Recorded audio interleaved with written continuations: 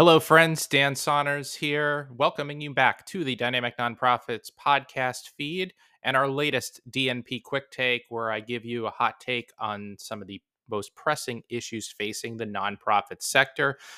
Today, we're going to do something a little bit different. I'm going to look back at last week's multi-channel minicon, which I co-chaired and co-created for the Direct Marketing Association of Washington.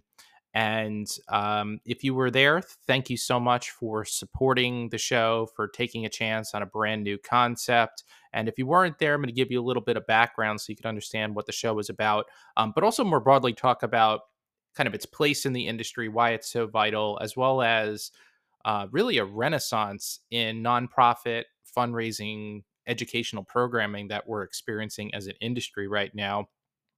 But the minicon was October 18th, 19th at the National Housing Center in Washington, D.C. We had, over the course of those 2 days, we had over 30 speakers, 20 sessions, 5 keynotes, and the content covered everything from direct mail, digital, lots of omni-channel, multi-channel discussion. We had a session on influencer marketing. We had a session on peer-to-peer texting, and that's really just the tip of the iceberg. If you Google the multi-channel minicon, or actually I'll drop the program into the show notes if you want to take a look at the full slate.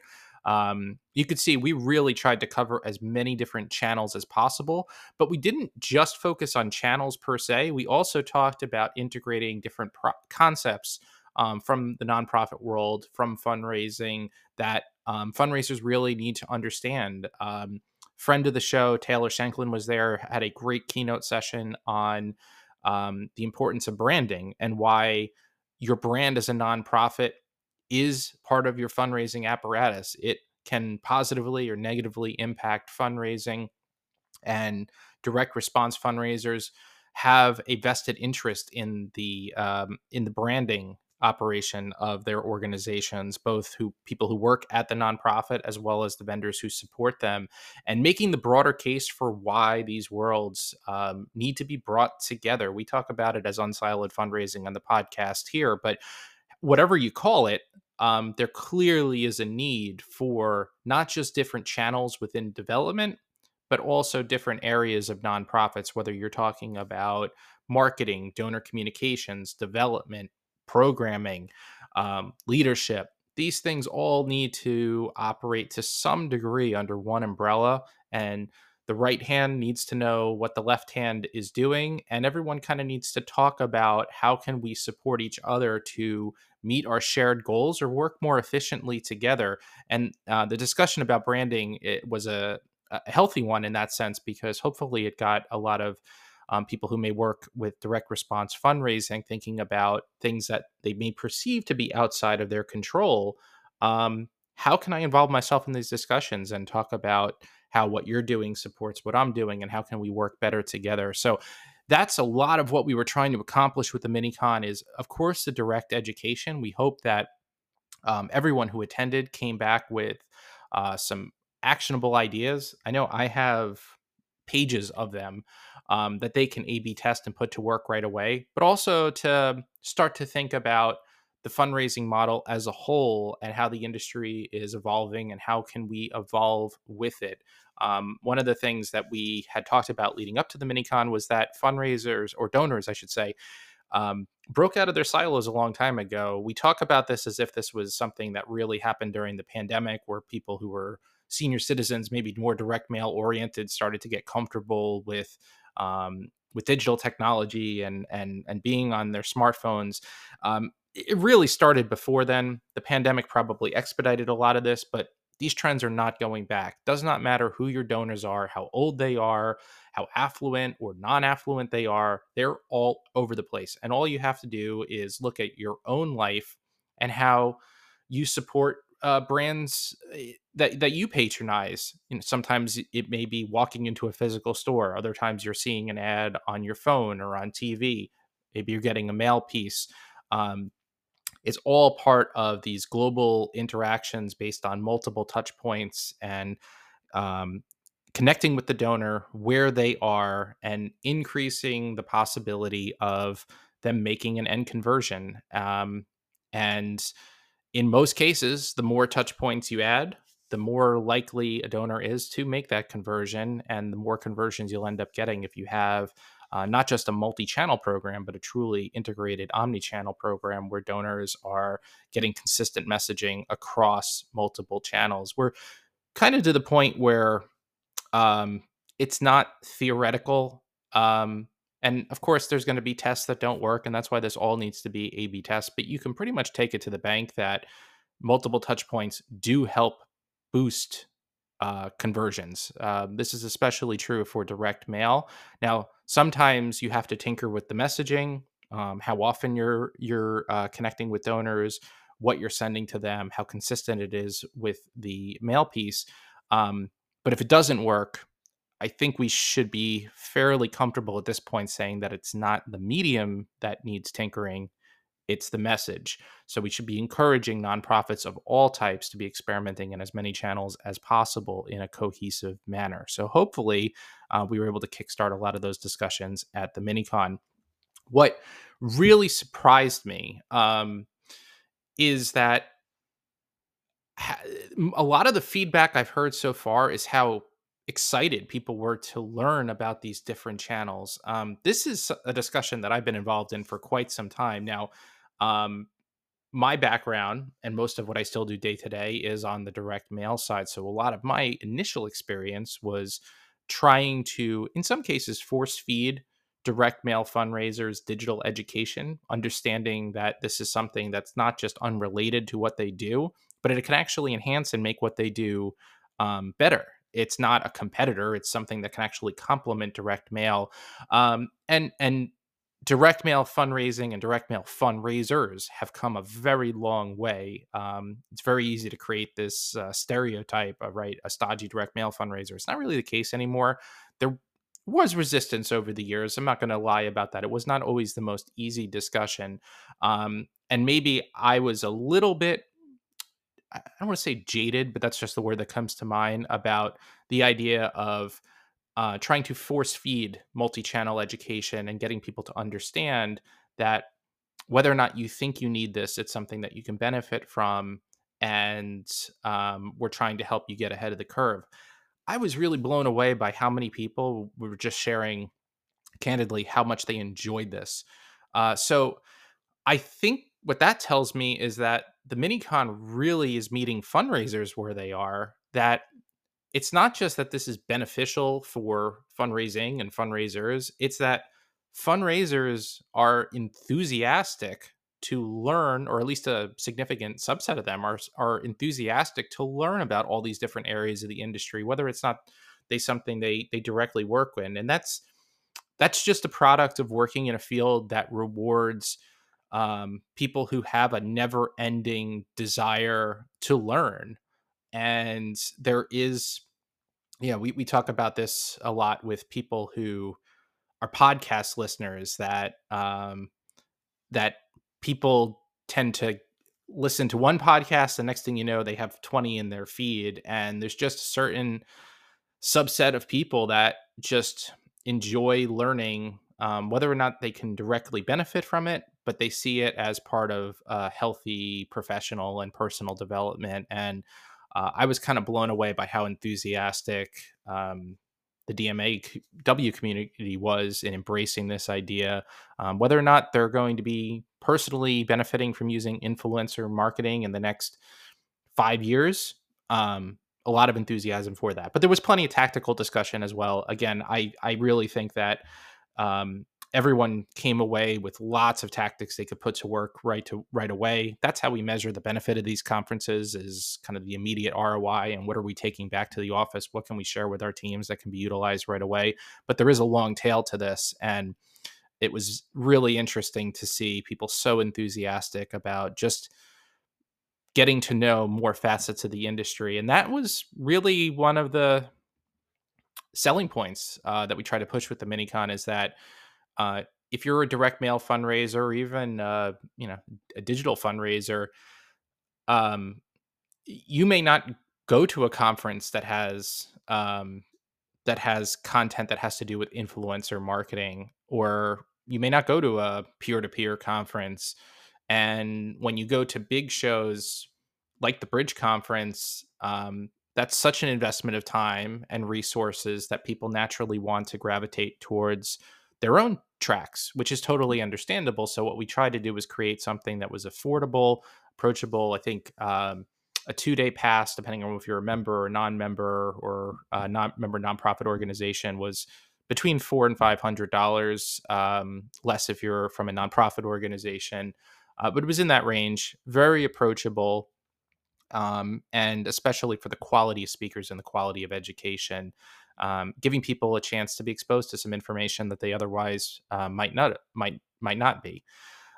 So that was very encouraging feedback, and the feedback about the quality of education overall was has been very encouraging so far as well. And we worked very hard to pick a diverse lineup of speakers, that was partially curated by just folks that we know that who do good work and are good presenters from within our networks. There were a lot of friends of the Dynamic Nonprofits podcast who were there, who I've met over the years through LinkedIn and through the podcast. I mentioned Taylor.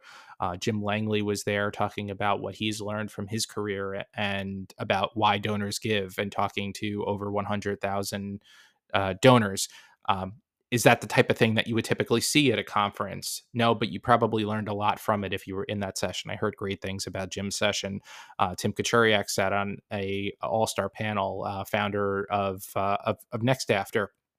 So, and there were others that were connected through other networks as well. So we intentionally kind of went the anti-show process of curating people who we knew were good presenters, that were good at presenting in a 30-minute format. A couple of the panels were longer, but the breakouts were 30 minutes, which we also had a lot of good feedback about, was just how the day kind of moved and it didn't drag. And there's a lot to be said there about our attention spans, but also our ability to consume quality information in a short amount of time when it's compacted. And I think that's something we're definitely going to keep up with, and definitely a trend that I borrowed from other shows that I've attended. Um, the other thing I just wanted to touch on coming to mind is, if you either work in the event planning space with nonprofit content, or you're in an organization or company that puts on an event, I don't need to tell you that there's a lot of great shows out there right now, which means there's a lot of competition, right? I talk about the Bridge Conference a lot. To me, that is the Super Bowl of fundraising. People from every state, and in fact, multiple countries. Bridges now has an international reach. Come Harbor every summer for 3 days to connect with other fundraisers and learn about all types of different ways that they can enhance their fundraising effort. We had over 2,500 attendees there last year. Um, but there's plenty of room for single day or more specialized content.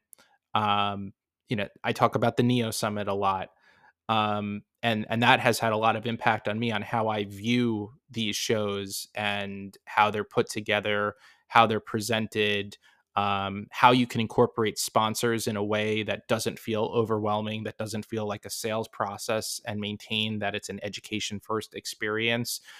Jay Schwedelson, who is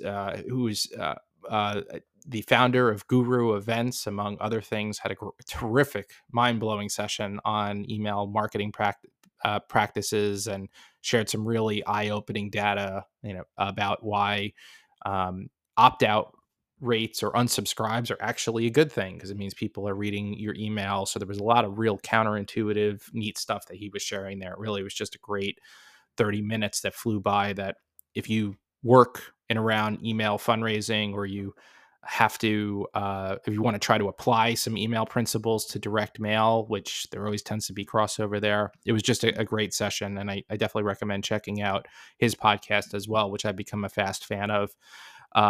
But Guru Events, they had, I didn't even really know about it until a couple of weeks ago. They had a digital or virtual direct mail conference, completely free, 5,000 attendees. Um, they have an email marketing event, which is coming up in November, which I believe they have over 10,000 attendees for.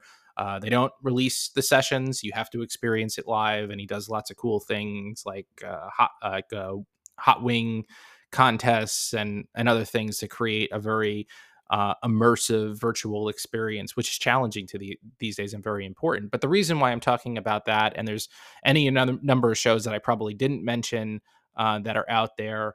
Um, yes, it's a difficult time to produce a show, but there's another way of looking at this, that I think we are going through a renaissance of nonprofit education and fundraising education in general, because there's a lot of great shows, whether they're virtual or in person, whether they're free, whether they're put on by a company or whether they're put on by a nonprofit trade organization like DMAW, which have really honed in on this idea of an education first experience. Um, which really meets consumers where they are, to be honest. I think the practice of hard selling from the stage, people are very, very cynical about sales in general, and this is especially the case when they're going to a conference like that. And a lot of that reputation, not just in the nonprofit space, but in general, was well learned over the years. I mean, let's face it, we have a lot of work as an industry to kind of undo that, but we're making amazing progress.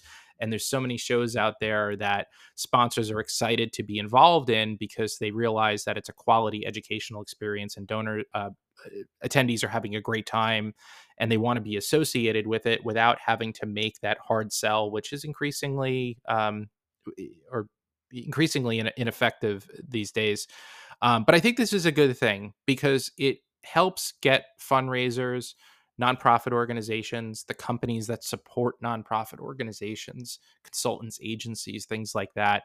The more we can do to demonstrate the value of enrichment and education, and that this is something that does have an ROI if you invest in it, that creates a situation where rising tide lifts all boats. So, as far as I'm concerned, as somebody who um, directly plans multiple events and oversees the programming committee for the along with two other co-chairs for the Direct Marketing Association of Washington and an organization that I'll be president of next year. I think it's great that there's all these other entities out there that are putting on good shows and doing great work, because the more people who buy into the idea that education is worthwhile, it's not an expense, it's something that has an ROI, it's a truly an investment in yourself, investment in your organization. Um, I in my opinion, the time when I want to try to get somebody to attend my conference is after they had a good experience at another one. So, um, if you go to the Neo Summit, I think you should go to the MiniCon. If you go to the MiniCon, I think you should go to the Neo Summit. We have to move away from this being a zero sum game when it comes to education, because the more people who kind of come into this ecosystem that realize that this is a line item that's worth investing in, it's not just an overhead expense. It's not something that should be the first thing that you cut back on during lean times. Um, that's going to be good for the sector. It's going to be good for fundraisers. It's going to be good for organizations. It's ultimately going to allow them to do more work, because at the end of the day, the cream will rise to the top. Or as the Macho Man Randy Savage famously said, the cream of the crop rises to the top. And I won't attempt to do my Macho Man voice, but it's true. The organizations, the shows that are out there providing a great experience will get people to come back, and the people who have a good experience at those shows are going to become curious. They're going to want to attend other shows, and the more that the industry can see that there's a lot of worthwhile experiences out there where they can send their team and they can come back with actionable information that can make them um, better, more productive, more holistic fundraisers and improve everything down the line, the more not just nonprofit organizations, but all the companies that support them are going to want to invest in fundraising education. So, to everyone out there who's doing good work, kudos, keep up the great work. A rising tide will lift all boats and is going to help drive our industry into the future. But lots more information to come about the multi-channel minicon. We think we hit a home run with this concept and really delivered something that people were looking for, even if they maybe weren't fully aware of it or not articulating it. I think we delivered on something that really meets the moment in fundraising, and started a show that is going to be part of the industry for many years to come. So we have big plans moving forward. We'll definitely be back in 2024. We're just starting to map that out, but it will be bigger. It will be better. We're going to refine some things. We're going to polish them up.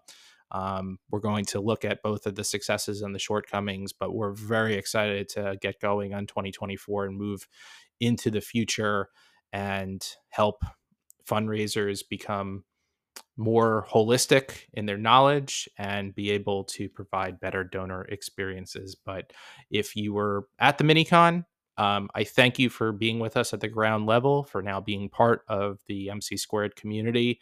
And if you didn't attend, if you're just hearing about this first time, stay tuned. And I hope you consider checking us out and joining us in 2024, about a year from now.